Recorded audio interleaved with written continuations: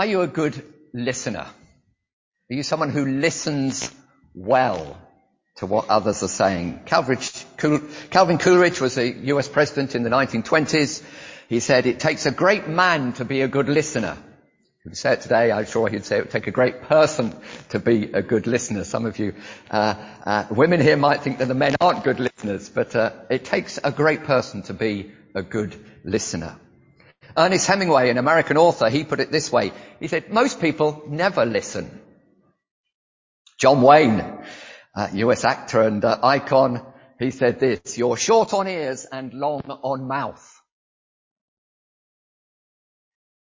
I wonder if we're not very good at listening. We'd rather speak than listen, or very often we'll listen rather than to understand, but to respond. We listen to think, is there something I can catch on so that I can say something?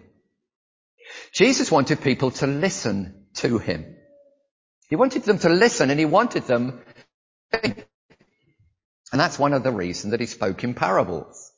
They're not just nice stories and nice little stories, but he was trying to get people to listen and get people to engage and get people to think. Very often what we think of these nice little stories have a real sting in the tail, which was aimed at those he was speaking to. He wanted people to listen. A few weeks ago, Seth was speaking to us from Mark chapter 4 on the parable of the sower and the seed. And I don't know if you've noticed in that parable, when you read the account of it, the first word is listen. Listen. And the last word is listen. He that has ears, let him hear. Listen. In this parable that Jesus told, I don't know if you noticed the word listen in there. Verse 6, the Lord said, "Listen to what the unjust judge says." Here in this account we read of this parable of the persistent widow. I'm not sure it's a parable I've heard people speak on much, although I know when we were going through Luke's Gospel a while ago, I can't remember if it was Joseph or Seth spoke on it, but it was 4 years ago, so we've got every good reason to have forgotten, I think. This parable, it's an interesting story. It's a parable of a demanding woman who wants justice. Did you notice the word justice in there? She wanted what was right. She wanted what was fair. She wanted justice. Here it says, in a certain town there was a judge who neither feared God nor cared about men. And there was a widow in that town who kept coming to him with the plea, "Grant me justice against my adversary." She kept coming back.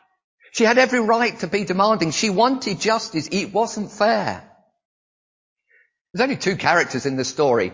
This demanding, nagging woman who wants justice, and this hard-nosed judge who refused to do anything. Did you notice what it said? He kept sending her away. He kept sending her away. And there might have been various reasons in the context of where the story was told. There might have been various reasons why people would think that the judge would send her away. Firstly, this was a woman coming to her, and in that society, probably had a low place in the culture. Secondly, it says she was a widow, so she didn't have a husband or a man to represent her.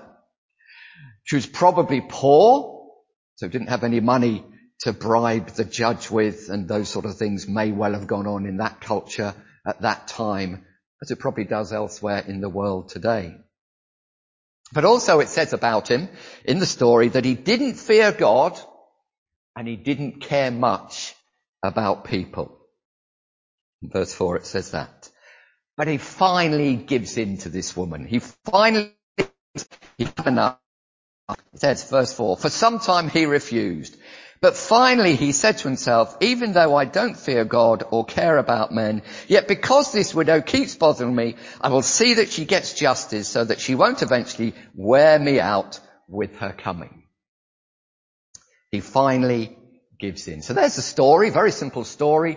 Two characters, a demanding woman who wants justice and a hard-nosed judge who refuses to listen. But what does it mean? What can we learn from this? Why is it here? What is Jesus trying to say? A quick reading of it might leave you thinking, well, if we pray hard enough and persist hard enough with God, he will answer. So we could finish here and say, well, let's all go home and pray harder. I'm sure that you realize it's not quite that straightforward, and that's not what this parable is here for. And it might raise some questions as we think about this parable. What's it really all about? Is God a good listener? Is God a good listener? Ask the question, are you a good listener? Is God a good listener? Do we have to keep going on at him so that he might hear us and answer? Or it might just raise the question, how persistent do I need to be for God to answer my prayers, or for God to listen? What does it mean? Well, I trust by the time we get to the end of our time together this morning that we will have some idea of that. So there's the parable. Thought briefly about the meaning, but we haven't got there yet as to what it is. But we need to look, as we so often do with the parables, we need to look at the context in what's going on around. Chapter 18 follows chapter 17. Verse 1 of chapter 18 follows verse 37. Chapter 17, there were no chapter divisions and verses there when it was first written. And over the previous chapters, you've got a number of incidents of Jesus speaking to the Pharisees, or Jesus speaking to the disciples. And sometimes the parables are aimed at the Pharisees, and sometimes it's aimed at the disciples. And the Pharisees and disciples seem to speak of two kinds of people. And we could say it's those who would listen and those who won't. The Pharisees who think they know it all and won't listen. And the disciples who are the followers of Jesus who are wanting to listen and wanting to learn. Although, if you noticed in those last verses we read in Luke 18, they don't always listen and they don't always understand, they don't always get it. So that's a slight generalization there. But through the previous chapters, and you'll sort of see Jesus telling these stories, telling these parables, sometimes to the Pharisees, sometimes to the disciples, sometimes speaking to them, challenging them, sometimes speaking to the disciples and trying to challenge and help them. And to see the context of what's going on here, we go to the previous chapter, and if you look in Luke chapter 17, have a look if you've got a Bible, and you'll see the question asked by the Pharisees. Verse 20, once, having been asked by the Pharisees when the kingdom of God would come, Jesus replied, the kingdom of God does not come with your careful observation, nor will people say, here it is or there it is, because the kingdom of God is within you. So the context of this parable is set by this question about when is the kingdom of God going to come? And Jesus firstly answers them in those verses that I read. And then in verse 22 it says he turns to his disciples. So he's speaking to the disciples and speaks to them. And this parable is that context of speaking to the disciples, but it's in the context of the question about when will the Son of Man come? And verses 22 to 37 of chapter 17, Jesus is speaking to the disciples and giving them insights into what the days will be like when the Son of Man, and that's a phrase that's used in Luke very often, and when Jesus returns. So he's just spoken to them about what it'll be like when Jesus returns. And then, after that, he tells them this parable. So he tells them the parable, there it is in verses 2 to 5 of chapter 18. He tells them to listen to what the judge is saying, and then he asks a question.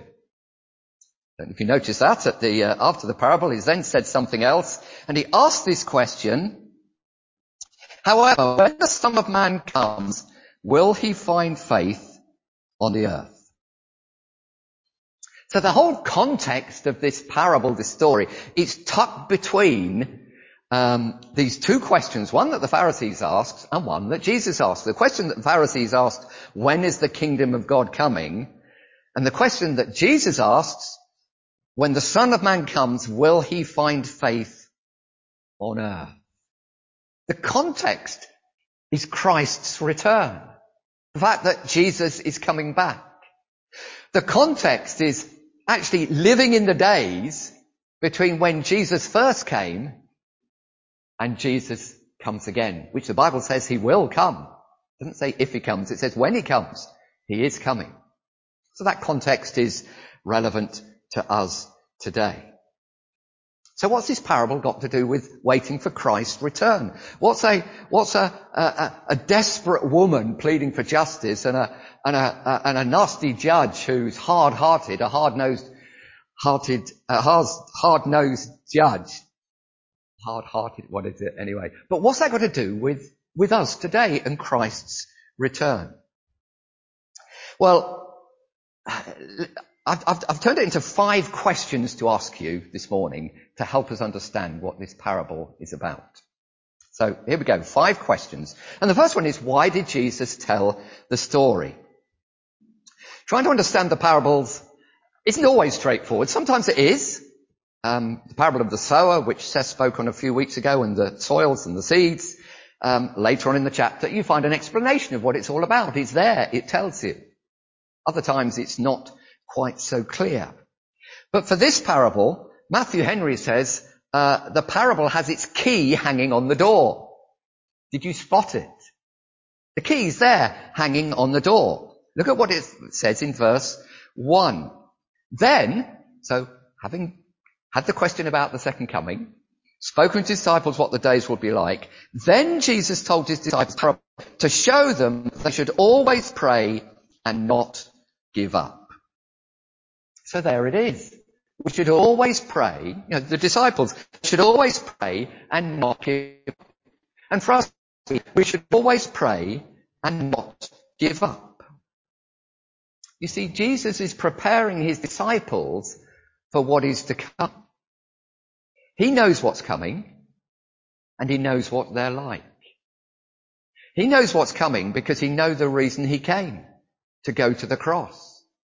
And that's why I read those last few verses or those verses 31 to 34, because it says Jesus took his disciples aside and said, we're going to Jerusalem. I'm on the way to the cross. The Son of Man, all that's written by the prophets about the Son of Man will be fulfilled. He will be handed over to the Gentiles.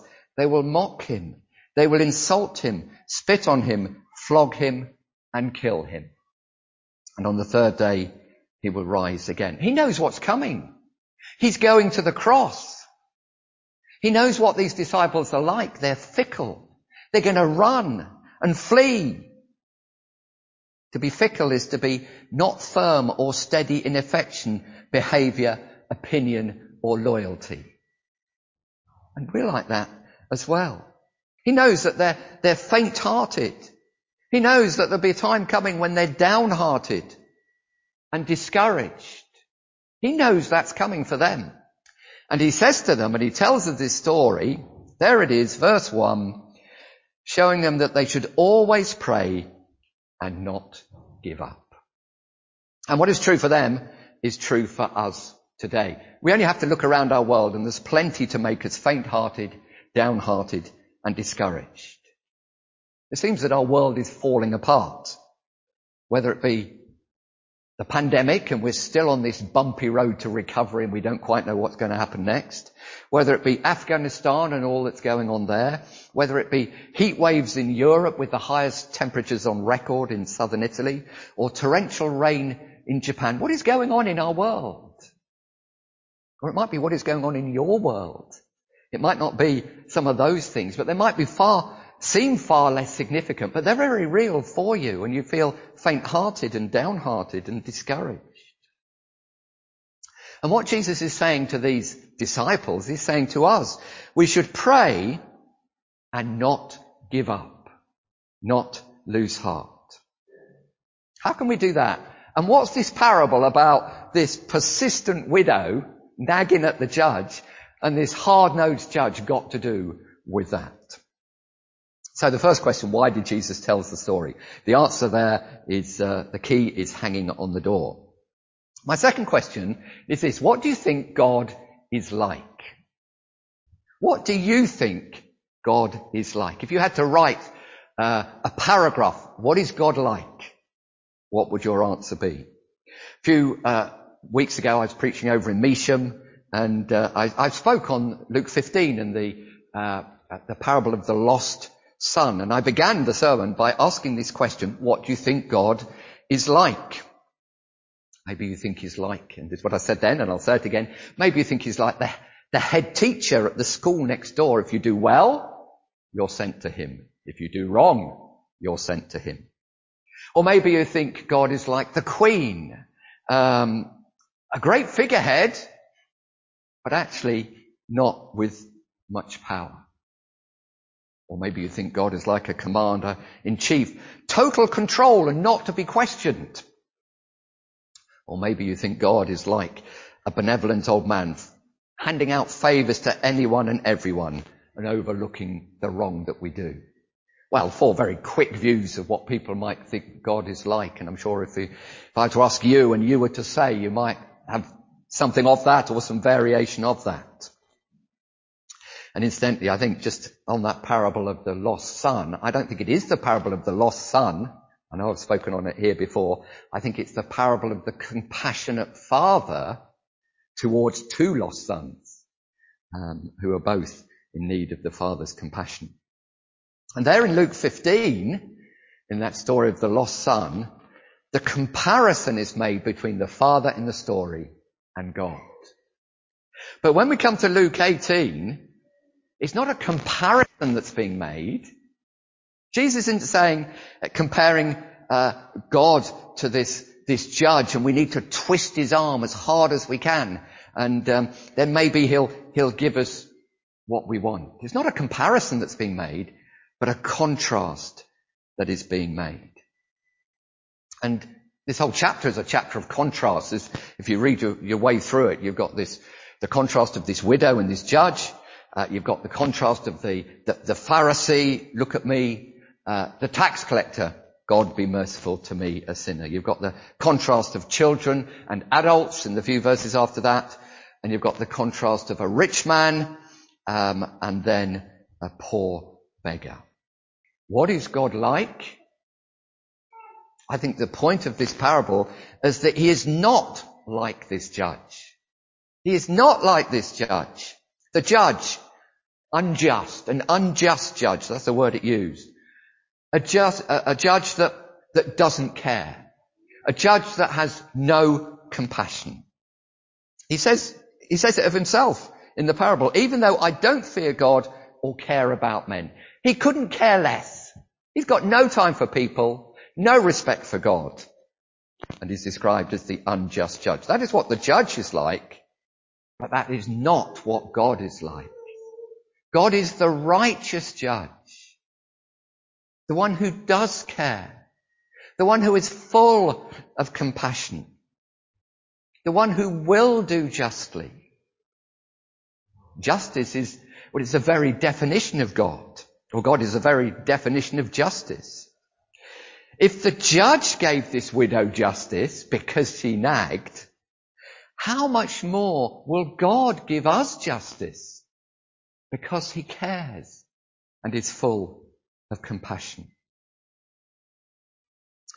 When life seems unfair, and it is, and my children always used to tell me off for saying that, but it is, life is unfair and unjust. Remember that God is just, and God will do justly. Oh yes, we might have to wait a little while. It doesn't always bring that justice that we want. We might have to wait, and we might have to wait until Jesus comes again. And this is the context of the parable and the passage. Living in these times before Jesus comes again and justice is done. Remember that God is just and will do justice. God is not like that judge. What is God like?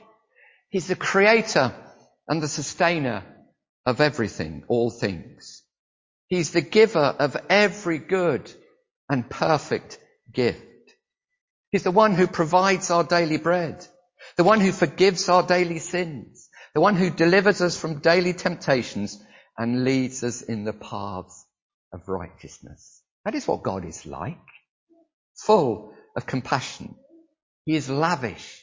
He is extravagant. He is generous. He cares. He loves. He provides. He protects. He is not like that judge. He is the Father who cares. So, there we have it. Why did Jesus tell the story? What do you think God is like? Have you grasped that this is what God is like and not like that judge? Question number 3. Who are these chosen ones that he's talking about? Did you spot it there? Verse 7. Will not God bring about justice for his chosen ones who cry out to him day and night? Will he keep putting them off? Who are these chosen ones? I think we can get very hung up on this word. You've got to remember that when the New Testament was written, the word Christian didn't exist. That only came later.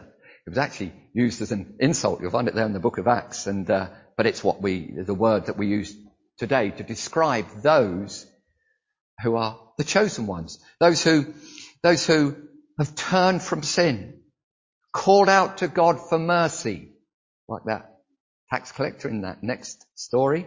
Those who are trusting in Christ. Those like the tax collector trusting in God's mercy, not like the Pharisee trusting in their own righteousness and self-confidence. Who are these chosen ones? Those who have the privilege of calling God their Father. Of calling God their Father. Is that you this morning? Many of you I know. Some of you I don't know so well. But is that you? Can you call him your Father? Have you turned from your sin? And are you trusting in this wonderful Saviour? Have you, like that tax collector, said, God, be merciful to me, a sinner? Who are these chosen ones? His children, those trusting in Christ. And if you're trusting in Christ today, that's you. And remember that Jesus is teaching by contrast, not comparison. Because think about this woman, okay? We are not like that woman. The woman was a stranger. The Christian, if we're trusting in Christ, is a child of God, cared for by God. The woman, she had no one to represent her.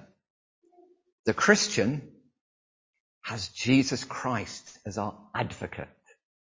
It's a lovely word, isn't it? An advocate, someone who represents. This woman was taken to a court of law with no one to represent her. The Christian comes into God's presence with Jesus Christ representing them.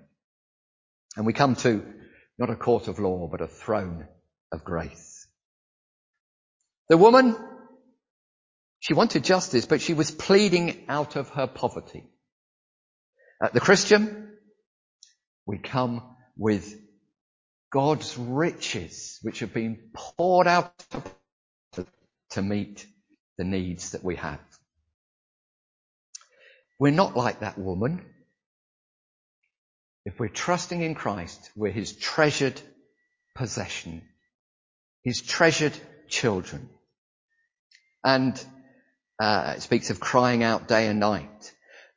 And we can cry out day and night, not because he doesn't listen or might not be listening, but does listen, and because he cares. Isn't that a wonderful thought? That whatever our need, whatever our situation, whatever our burden, whatever our hang-ups, we can cry out to God because he is the Father who cares, the compassionate Father, and we are his treasured possession, adopted into his family. So who are these chosen ones he's talking about? The Christian, those who are trusting in Christ. And then fourthly, my next question is this: do you pray or have you given up? Do you pray or have you given up? Remember, this is what the parable is all about. There it is again, verse 1. Jesus told his disciples a parable to show them that they should always pray and not give up. Jesus is saying when the days are difficult, when life is tough, when things aren't going your way, pray and don't give up. But he's actually saying when the days are good and life seems easy and things are going your way, pray and don't give up. Jesus is preparing his disciples and teaching them for what's to come, the difficult days ahead. But it does speak to us too, whatever days we find ourselves in this morning. So what does it mean to pray and not give up? What is that, praying and not give up? And it's not just to do with joining in with a public prayer when somebody prays at the front and saying amen to that. But it is to do with that. It's not to do with just at home when you're spending time praying and talking to God in your own home. But it is to do with that as well. It's far more than that. This week in my preparation, I came across this and these 5 things, and I found it really helpful, so I'm going to share them with you. But 5 things, really, to do with praying and not giving up, and what it means to pray and not give up. And it's more than just praying. We shouldn't say just praying, but it's more than just that time we spend when we pray. So here we are, 5 things. What does it mean to pray and not give up? Firstly, it means offering our desires up to God. It's all to do with giving him our desires and bringing everything before him. Psalm 62 verse 8 says, "Trust in him at all times, you people. Pour out your hearts to him, for God is our refuge." And that was true for the psalmist in the Old Testament, and that can be true for us today. Trust in him at all times, you people. Pour out your hearts to him, for God is our refuge. When we pray, we are pouring out our hearts to him. We are offering up our desires to him. We're telling him how we feel. And that's not just in prayer, but it's an attitude of life as we go about our lives. So what's it mean to pray and not give up? Firstly, it means offering up our desires to God. Secondly, it means surrendering our will to God. Surrendering our will to God. Do you remember in the Lord's Prayer, Jesus is teaching his disciples to pray, and in the Lord's Prayer, it says, "Your will be done." So when we pray, we're praying, "Lord, your will be done." That speaks of surrendering our wills to God. We can't expect to go around wanting what we want and not yielding ourselves to God and thinking we can just go to him with our prayers and that he will answer. Praying and not giving up is surrendering our very wills over to God, as Jesus did and it was a struggle for him in Luke 22 further on in the book. Do you remember when he prayed at Gethsemane, "Father, if you are willing, take this cup from me." If you are willing, take this cup from me. There was desperation in that. But then he says, "Yet not my will, but your will be done." And praying and not giving up does mean surrendering what we want and yielding to God in that way. And then thirdly, praying and not giving up means entering into conversation with God. Prayer is not just one way. It's a dialogue, not a monologue. Yes, it's speaking, but it's listening as well, listening to what God is saying, being in tune with God. And that's why we listen to the scriptures. That's why we read the scriptures, so that God can speak to us. And then we can respond to that. It's communion with God, conversation with God. It's two-way. So it's not just having a prayer list, and yes, have a list and have things to pray for. But it's an attitude of wanting to hear from God and have conversation with God, which will help us when the days are difficult, and it will help us to not give up. I like the account of little Samuel there in 1 Samuel chapter 3, and he hears a voice, and he doesn't know who it is that's speaking. But eventually he's told and he learns, and eventually he says, "Speak, Lord, for your servant is listening."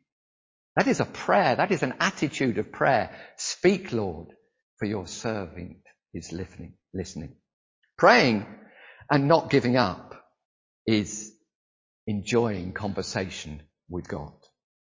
And then fourthly, what does it mean to pray and not give up? It means to live in the presence of God. Another verse from the Psalm 27 verse 4. "One thing I ask from the Lord, this only do I seek, that I may dwell in the house of the Lord all the days of my life, to gaze on the beauty of the Lord and to seek him in his temple." And I don't think the psalmist was saying, I want to spend the rest of my days locked up inside the temple. It's speaking of far more of that, of enjoying the presence of God, dwelling in his presence, and gazing on his beauty. So praying and not giving up is living in the presence of God. And if we're going to be doing that and enjoying that and living like that, we need to be offering up our desires to God. We need to be surrendering our wills to God. We need to be in conversation with God. It's not just ticking the box, tomorrow morning saying, well, I've done my little prayer time and I've prayed for my things, I've ticked the box, and now I can go and get on in the rest of my day. It's from a daily walk with God. But by a daily walk with God, I don't just mean a little bit of time each day spent with God and out into the day, but that daily walking with God, as it were, being aware of him or trying to be aware of him and enjoying his presence, whether it be driving the car, whether it be in the office, whether it be round the meal time at home, whether it be at the gym, whether it be when you're out on your bike, as I like to do, whether it be when you're preparing the meal, whether it be when you're doing your studies, writing your essay, whatever it is, just living, as it were, in the presence of God and just being aware of him. I think that's what it means to pray and not give up. Living in the presence of God. And then finally, on top of all that, it means experiencing the peace of God. Experiencing the peace of God. When the days are difficult, when you feel like giving up, doing all of these things, praying, offering up our desires, surrendering our will, enjoying the conversation, living in his presence, that is the place where we'll experience the peace of God. Paul, writing to the church in Philippi, says these verses. The first verse I ever learnt, but like Andy, I'm good at forgetting things as well. "Do not be anxious about anything, but in every situation, by prayer and petition, with thanksgiving, let your requests be made known to God." And then what does it say? "And the peace of God, which passes all understanding, will guard your hearts and your minds in Christ Jesus." Isn't that wonderful? When the days are difficult, we can experience the peace of God in the midst of the trials and the challenges, enjoying and experiencing the peace of God, which passes all understanding. And I like to just put it this way, which we can't explain. How can I know peace in this situation? When the world's falling apart around me, how can I know God's peace? And the answer is because God is not like that judge, because he's a compassionate Father, and that we are his children, precious to him, and that his grace is sufficient for every need that we have. That's what it means to pray and not give up. So, do you pray or have you given up? Hopefully there's some helpful things there to help you as you pray. And then finally, my last question is this. From verse 8, will you be found faithful when Jesus returns? Will you be found faithful when Jesus returns? And I think we could ask that in a slightly different way. Will you be found faithful tomorrow? And the next day? And the next day? And the next day? Will you be praying and not giving up? Will you be doing those things constantly that we've just thought about? I began by asking the question, are you a good listener? And let me finish with this question, is God a good listener? And the answer is a resounding yes. Yes.